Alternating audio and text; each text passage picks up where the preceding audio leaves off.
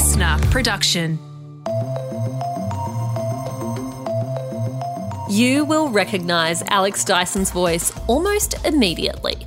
Perhaps you once woke up bright and early with him when he was a presenter for Triple J. Or perhaps you're a big fan, or about to be a big fan, of the Matt and Alex All Day Breakfast podcast right here on Listener. Well, what you might not know is that Alex is also the author of books for kids and young adults, that he once wrote a column for Girlfriend magazine, that he has joint custody of a real-life ARIA award, owns and operates a comedy club, and he ran for Parliament in the 2019 Australian election. My name is Jamila Rizvi and welcome to the Weekend Briefing. Up next, the Weekend List, where Bron and I recommend what to watch, see, do, eat and listen to this weekend. But first, here is my chat with the complex, eclectic and very, very funny Alex Dyson.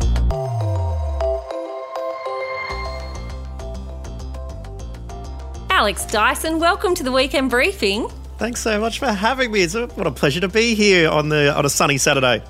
My memory of first hearing your name and your lovely voice was waking me up in the morning listening to Triple J when I had a newborn baby, I'm pretty sure. Yeah, that's probably about right. You do trump me on the lack of sleep there, even though I was getting up at about 4:30 a.m. to get into the Triple J studios to host the breakfast show. I'm sure that you were up even prior to that, ready for the very first break of the show. Now, some people would argue that you were a baby yourself when you first took on that role, and that's a serious gig. Triple J is something that holds that special place in the national zeitgeist or cultural heart even, and so there's a lot of eyes and ears on you when you take on a gig like that. You were 21. Did you feel the pressure? Yeah, absolutely. I remember the first one I did, I was my first year of university and I would have been 18 and that was an overnight. And even there I felt the pressure. I think I was writing out exactly what I would say, just not wanting to say anything wrong to start with. And then sort of realising that's not a really feasible way to do 5 hours of graveyard radio. It's just to do that. It's more, learning the ropes, making a few mistakes, trying to do a little bit better next time. But yeah, I was 21, I guess, when I started the breakfast show. And because it was so fast, but also so gradual, starting overnights and then sort of doing weekend breakfast and then doing the primetime breakfast shift, it felt relatively natural. But yeah, at times I certainly pinched myself. I remember myself and my co-host Tom Ballard walking out of the ABC offices one time after a meeting where they said, yeah, we want you to do some shows on Triple J. And we walked out the front of the building after playing it all cool. And then I just put my hands on my knees and went into a position as if I'd run a marathon and just breathed out did that just happen? And so, I guess being I would not be the person who'd argue that I was a baby when I started for sure. Yeah. Were you nervous or how did you cope with the feedback that you get? Because no matter how popular you are on the Australian media landscape, it doesn't matter if you are, Beyonce fan page for cats, right? Yep. Everyone will hate on you, even if it's something delightful. Wait, is that a real thing or did you just pluck that from the air? I want to follow that. Does that exist? I'm there all the time. Oh, look, I'm sure it does. I want to know how you deal with that when you're in your early 20s and you're making good stuff and you're getting some great feedback, but you inevitably are also going to get, the Twitter trolls and the ugly stuff as well. Yeah, I think it's not about ignoring it. I don't think you can ignore it. At least I can't totally ignore the comments that you do get in sort of public-facing roles, but I think you've got to contextualise it a little bit. That's how I dealt with it to start with. I think I was young, inexperienced. We did the first shift on radio. This is the first shift I was talking about where the show started 1 a.m. Okay, it's a Monday night, 1 a.m. Me and Tom introduce ourselves to a whole brand new audience and then we get into it. And the first text we receive that refers to us as radio hosts was, "Less talk, more music. You're boring. Worst on radio." And Sorry. And, well, the good thing is we were there together. If I was there by myself, I think you would think about it a little bit more. But when you're with someone else, you can laugh about it. And the thing I thought was, in the entire medium of radio, I'd hope we're not the absolute worst. So I looked for the logical fallacies of their argument. But what I did do was I wrote down that text, and through my whole Triple J career from that night until I retired on my 30th birthday, I had it stuck next to my desk as a little bit of a, started from the bottom. But I always remember there are going to be people who don't like you. There are going to be people who really like you. I try not to listen to either because then they have a little bit of power over you. You've really got to sort of look internally. Were you happy with today's show? Could it have been a little bit better? And listen to the people who you respect, a lot of whom have made the same mistakes getting to where they are. And so it's about, trusting where you are at the moment and just always trying to improve where you can, for sure. I remember I got an email after the first time I did the project on Channel 10, and it said, too many opinions, talks too much, shouldn't wear pink with brown skin. Whew! Whew! What? It's like someone throwing out a lot of opinions for someone who doesn't like opinions there. See, there's the logical fallacy. Contextualise, you don't have to listen to what they say.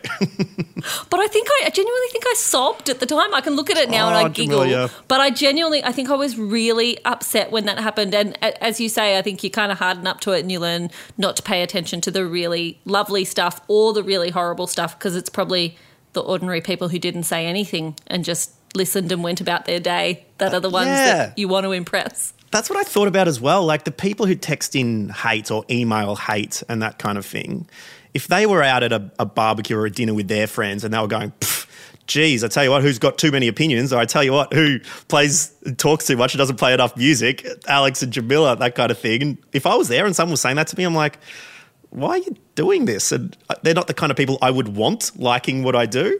It must take a certain level of confidence or sense of self from a very young age to have the kind of ambition that puts you on national radio at 21. Tell me about you as like a primary school student.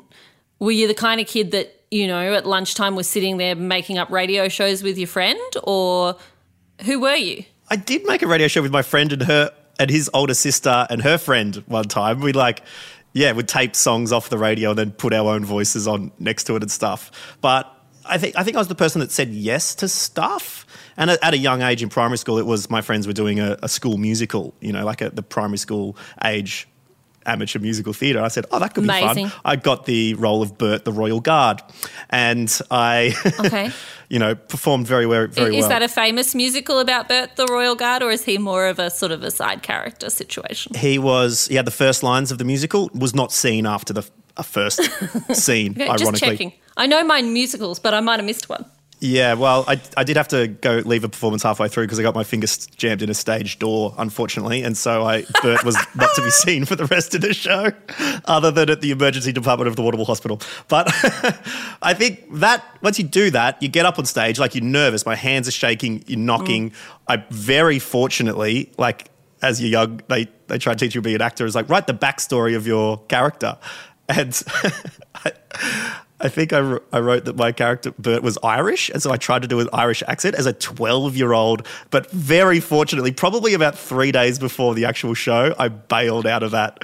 My media career could have been over before I started doing a terrible Irish accent for Bert the Royal Guard. But I think the confidence you get from doing that, making it through, stuffing up, going to hospital, learning not to put your finger in stage doors, and learning not to do Irish accents gave me just enough confidence to then in year 7 do another musical and maybe do some debating, which gave me just enough confidence to, sign up for footy and do that. Or I did tap dancing and that gives you, enough confidence. And to then when Tom asked, do you want to do a community radio show? My brother does one. I'm like, yeah, that could be fun, talking on radio. And so it is a gradual thing that I don't think I was born with. Like, I think I'm quite a traditionally shy person, but taking it one step at a time, it does, build it like many layers of paint. Eventually it becomes pretty thick, I think.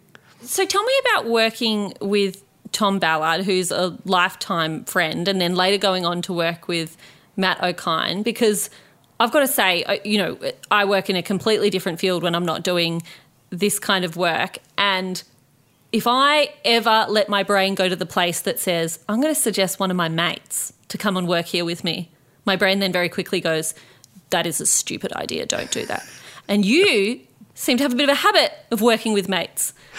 Well, yeah, I like working with mates. It was pretty interesting because, when Tom and I got the job, we both had to move from Victoria to Sydney to do the breakfast show. And I didn't know anyone in Sydney.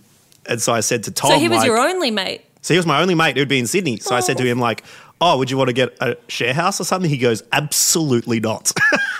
Smart from him. Which was a good call. I'll give him that. He's a smart man, Mr. Ballard.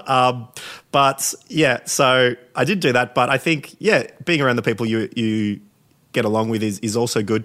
But it's interesting because Matt, I met on the day we did our first demo for Triple J. So he wasn't my mate until, we were in the same room doing a practice radio show. You two have the vibe of two friends who've known each other so long that you're almost like brothers. Oh, that's really cool. That's really nice of you to say. It clicked really quickly. Like we were in the studio doing to do the demo, but we were just talking. I said, like, what have you been up to today before coming in here? Because I think I'd done the show in the morning. He came in like about midday and he was telling this funny story. I think got a speeding ticket. It was some story. I don't want to defame Matt by saying he speeds, so maybe it definitely wasn't that. Didn't get a speeding ticket. He got like an award for driving very safely. Yeah, exactly. But then I think I made a joke about it, then he made a joke, and then the boss of the content director, Triple J at the time, Ollie Wards, goes, hang on, are you guys recording this? And we're like, no, we're chatting. That's what... we're being polite, And he goes, always record, because we were just chatting and laughing. And so, I think it was remarkably natural because, often, any person who's listened to radio could say sometimes it gels and sometimes it doesn't, Even if people are brilliant individually, it doesn't always work. But I think, not only is Matt just a really funny dude and a really open dude, and that works so well, and it's such a personal reading medium like radio. I think my experience, like when I was working with Tom, often he'd be the one behind the desk pressing the buttons and I sat on the other side. And when Matt came in, he was not qualified to press the buttons, so I went to the button pressing back to the old days. But I also knew what it was like to sit on the other side of the desk and have that sort of reactionary role when it came to, me driving which direction the show's going and then Matt coming back. So I think I knew a little bit more of how to set him up to say some funny things or like make him shine a little bit more. And so maybe that's a little bit why it does work as well as it does.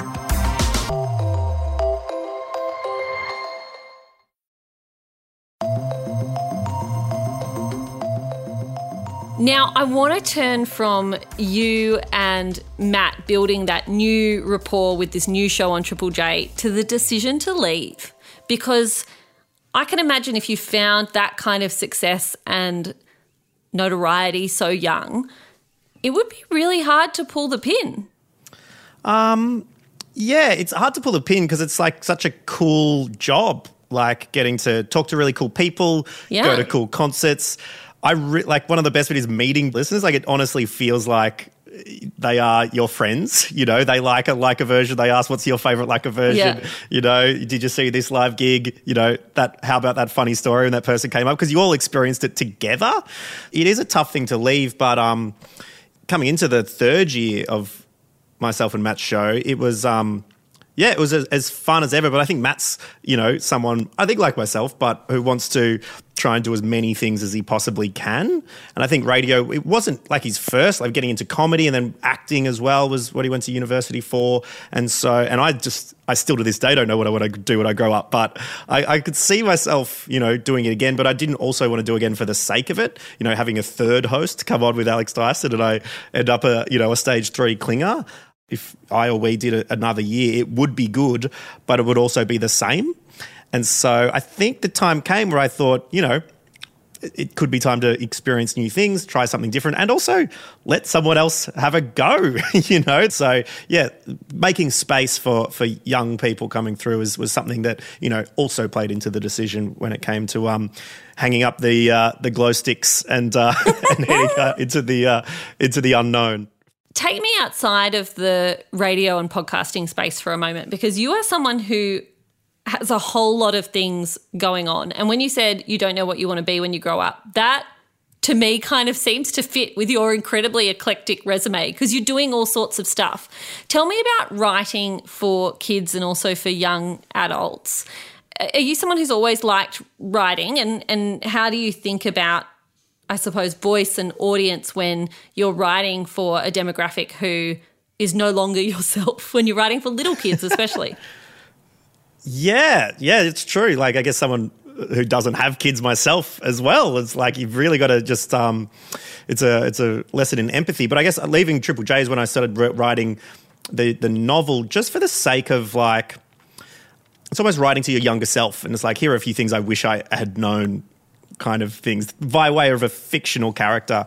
Okay, you've got a job on the radio now. You're out here dealing with that sort of attention, and the way your friends would get in touch, and like some people would get in touch because they want to see how you're going. Some people would get in touch because, like, do you have tickets to Groove in the Moo sort of, situations, and like negotiating those kind of things alongside what I think came at the heart of the first book, which, despite being about a young kid who has a song go viral and then has to deal with, record labels and radio stations and that sort of thing, it is also about a young kid figuring out themselves and their crush, which is, I don't know about you, Jamila, but that's a big part of being in high school, I found, is I would argue the biggest part. Yeah, it's like everything is so important. Every gesture is picked up on. Did they say hello to you? How did they say hello to you?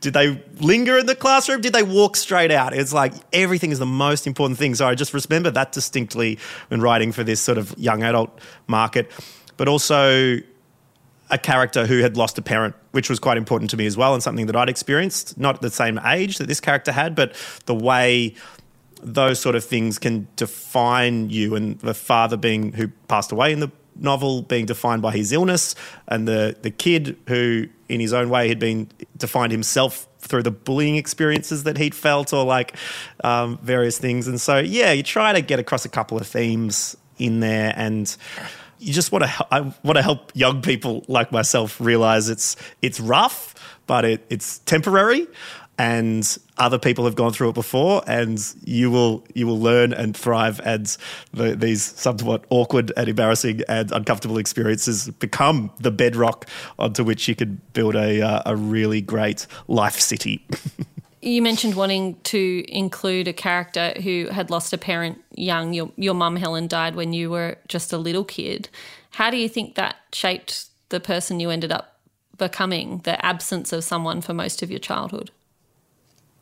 Tell you what, Jamila, it would have been 3 weeks ago, like, what am I, 34 now? About 3 weeks ago, I sort of had a bit of an epiphany, like reading some books and that kind of thing about how that might affect you, because you're right, it wasn't like the acute pain of losing someone whose personality who you have memories of.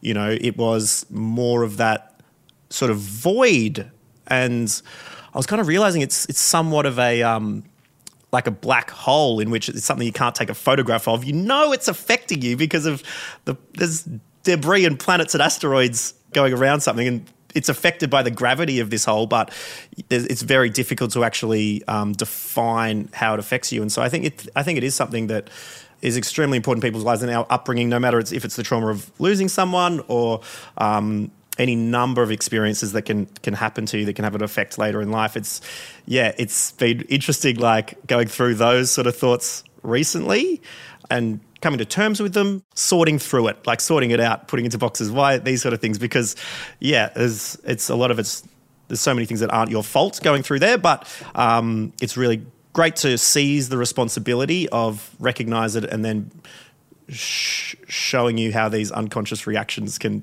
infiltrate your life, I guess. And I'm a big novice at working this sort of stuff out, but I also find it really interesting to think about. Like I thought of a podcast idea, like, why are you you are?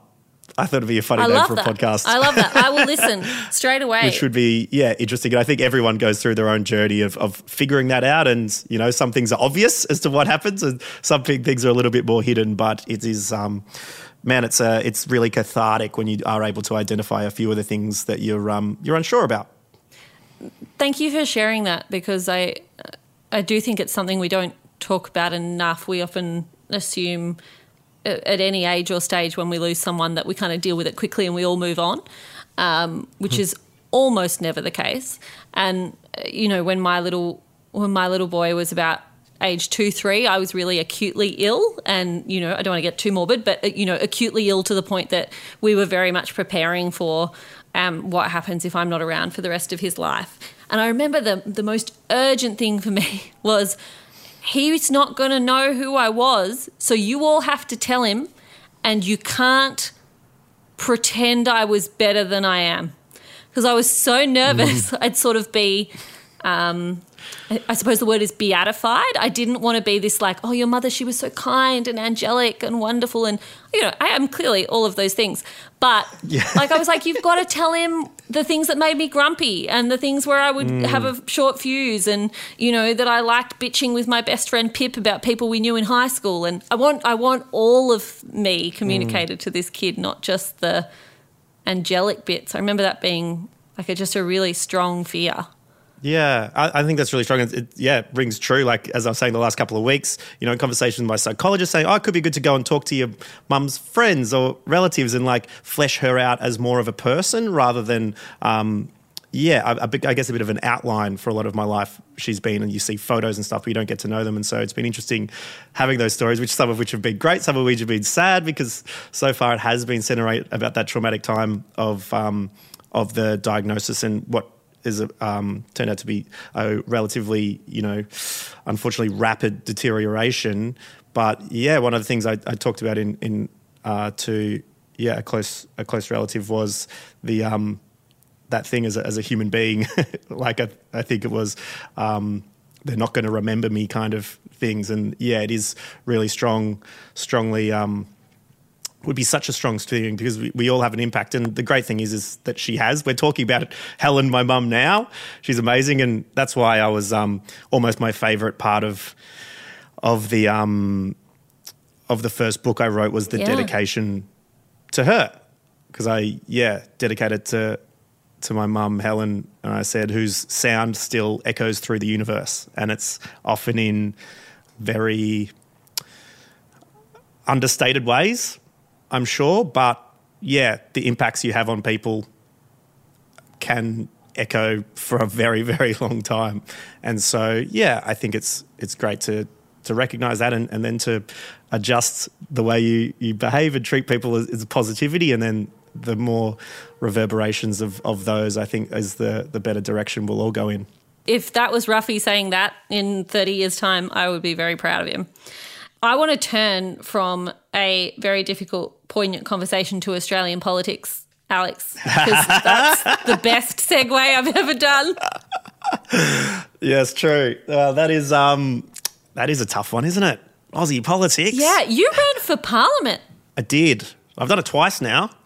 This is my question. Tell me about that. I'm 0 from 2. I'm 0 from 2 in my my political runs. Tell me about that choice in the first place, because there aren't many people for whom if you put politics on the table as a job would go, oh, yeah, I'd love to have a go at that. I think that's the problem as well, Jamila. You've identified it. And I accidentally said this during the campaign at one point. But it's interesting because what I was talking around, like, do I think I would be the greatest politician of all time? Absolutely not. I've got some really great strengths. I think I'm really empathetic. I can listen really well. I'm a go-getter. I really like helping people. Do I have the best attention to detail? Can I sit through Senate estimates without sort of like my mind wandering? Maybe I'd have to work on those kind of things. But when I was out of the campaign, I'd often ask people, like, I'm doing it this time. Would you give it a go next time? And they would say, oh, God, no. Absolutely not. Because, honestly, why would you? Who in their right mind would run for Parliament? Which, if you follow that extension, that's potentially why we get quite a few people in their wrong mind running for Parliament and doing it for reasons of power or status or, these kind of things which unfortunately don't put the country on the right path, and instead you're squabbling the negativity, the trying to win, rather than trying to help the people who elect you to be there. And so, it was one of those looking at it and getting frustrated enough that I'm like, someone should do something.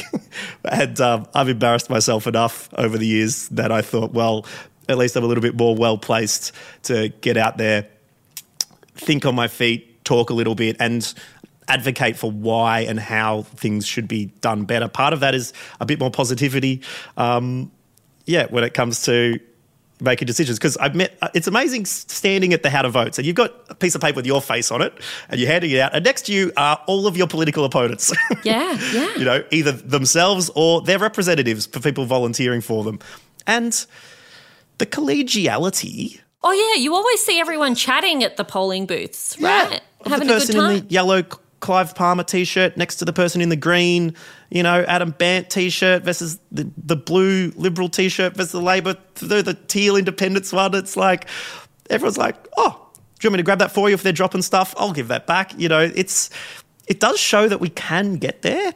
But, yeah, the competition of ideas has really melded away to be just a competition rather than, trying to do the best. And so, I did give it a little bit of a red hot crack to not only potentially give my home electorate of Wannon its, first non-Liberal member for 70 years, which I think would be bad if it was anyone for 70 years. Could I just say? It's not the getting rid of the Liberal Party. If it was Labor for 70 years, we would be just as non-pork barrelled as if it was the other way around.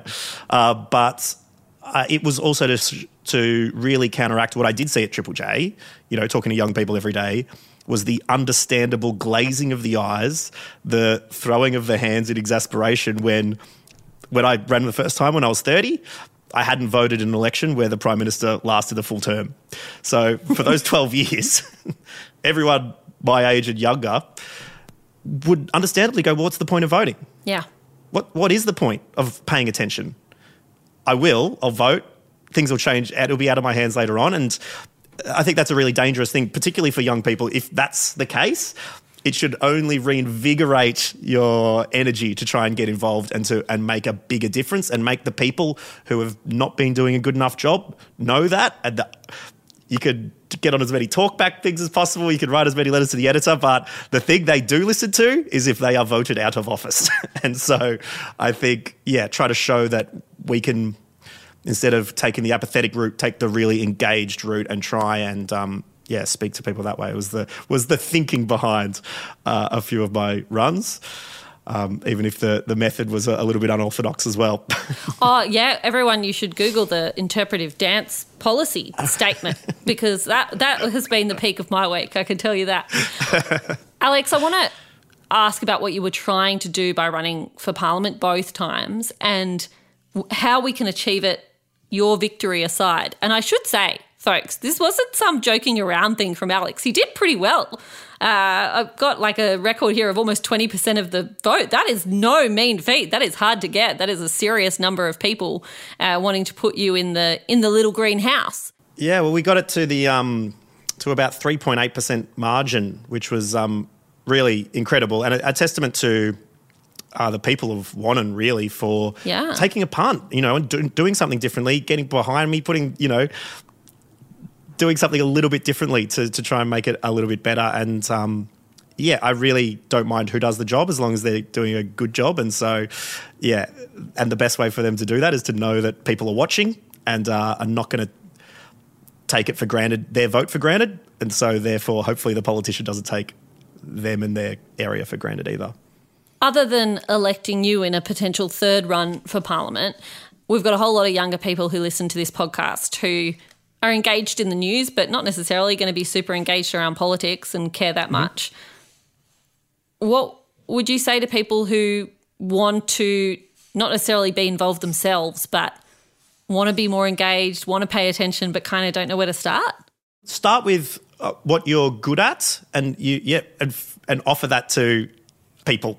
Sometimes you could be good behind the scenes just organising a spreadsheet and you could be really good in front of people, so you could be out door knocking for politics and meeting people, which is really daunting at first. But if they realise you're there to listen to them rather than come in and tell them what to do, that's really great. You could be good at art. You could make some T-shirts or as one lady did, crocheted a Dyson for Wannon beanie. Oh, how did you not win? Which works really well. If you work in what's your strengths are, not only will you find it more enjoyable, but you'll be an incredible asset to any sort of political campaign. And even if all you could do is to vote and to get one other person to tell them passionately why you feel that this is a great use of their vote, or just do it yourself. There's so many little things. I wanted to be able to say to my hypothetical grandchildren that when that climate crisis was happening, and I'm like, yeah, we all knew it was not looking good. And then they said, well, what did you do?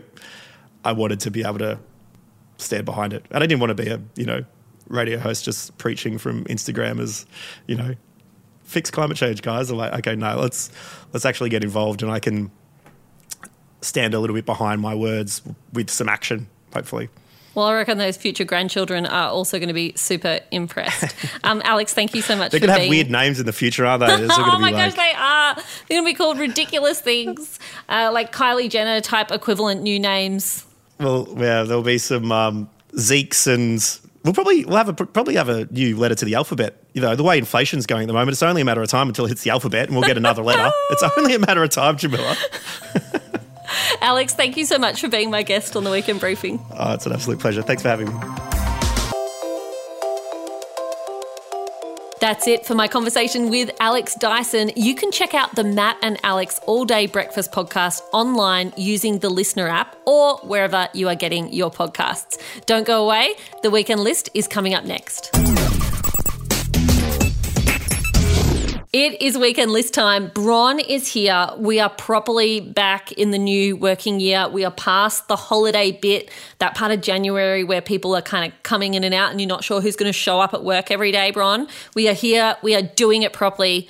What should people get up to this weekend? People should get up to watching You People on Netflix. It is... Make the most of your weekend, folks. Exactly. It's about this white Jewish man played by Jonah Hill falling in love with a black woman played by Lauren London, and the culture clash of their two families as they get together and get engaged and plan to be married. It had some really funny laugh out loud moments. It was fast paced. There was a podcast storyline to it. So maybe I'm biased because I like anything with podcasts in it at the moment. But the cast was unreal. Jonah Hill was the lead. Julia Louis-Dreyfus and Eddie Murphy played the meddling parents. There was a bit of... What? It's a big names, big hitters. There was cringe humor in it. It was, really funny, very easy to watch. And I really enjoyed it. So you want to marry my daughter? Yes, I do. Well, Ezra, you could try. But they hate me. Can you honestly say that your family's excited to have my black ass in the picture? Oh my gosh, you are so beautiful. I think the police are up towards black people. I like your braids. Thank you. Exhibit had braids. I love that so much. I am ready. I'm ready to put down this podcast. You put it down when we're recording. I'm ready to walk away from this situation, Bron, and go and watch immediately. Thank you for that recommendation.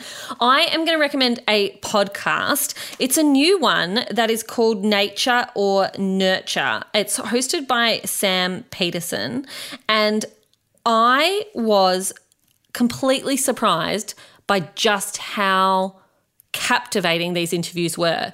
And I had high expectations. I thought it was going to be good because I've followed Sam's work before, but I didn't ever think of him as an interviewer. He's a comedian by trade. But his conversations with famous Australians of note, including a lot of people who've been on this podcast on the Weekend Briefing before, are completely captivating. And I think the reason is that he discusses something that is relatable to literally everyone. He starts with the idea of, do you think, based on your own life experiences, you are a product of nature or a product of the nurture of the people who raised you? And then he asks that same question again at the end of the interview after exploring what that person's childhood was like, how they grew up, what their parents were like perhaps. He explores joys, conflicts, sibling relationships. It's just fascinating. And there's all these people that I thought I knew quite a bit about because they're interesting comedians / celebrities. And I just got to discover a whole new side of them. That's so fascinating. My next one is Babylon, the film. It's available in cinemas at the moment. It's about a period, it's like comedy/drama film, I would say. The cast is also some pretty heavy hitters as well, with Brad Pitt, Margot Robbie.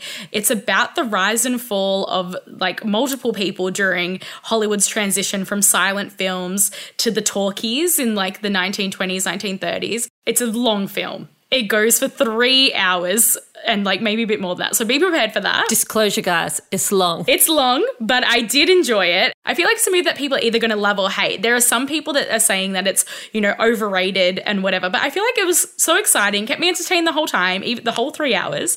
Definitely one to watch in the movies to get the full experience rather than, you know, I'm sure it's going to be on a streaming service in a couple months. So get out into the movies while it's on now. I always want to be part of something bigger. Yes. Let's go! Something that lasts, that means something.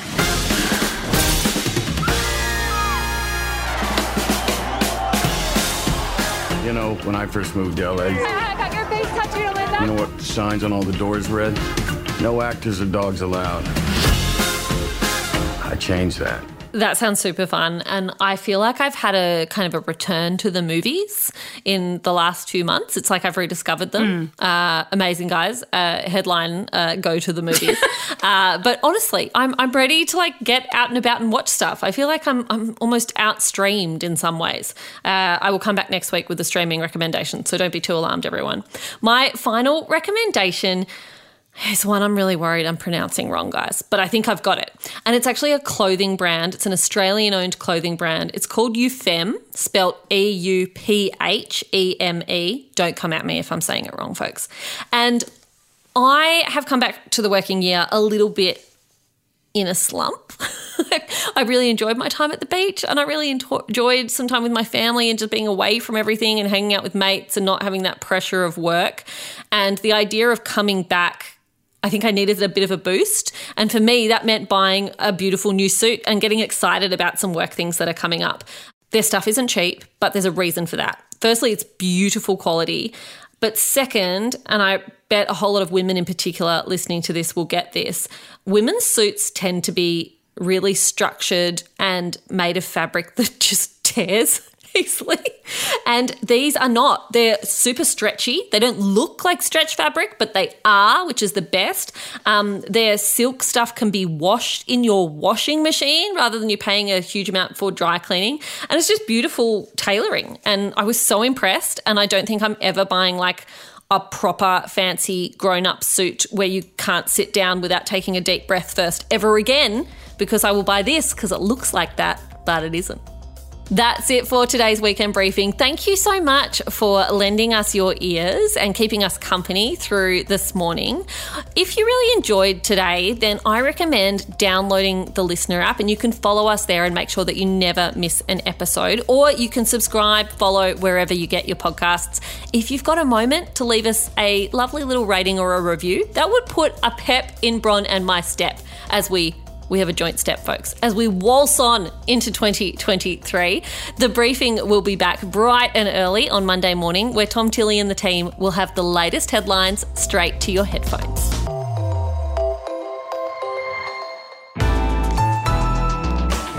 Listener.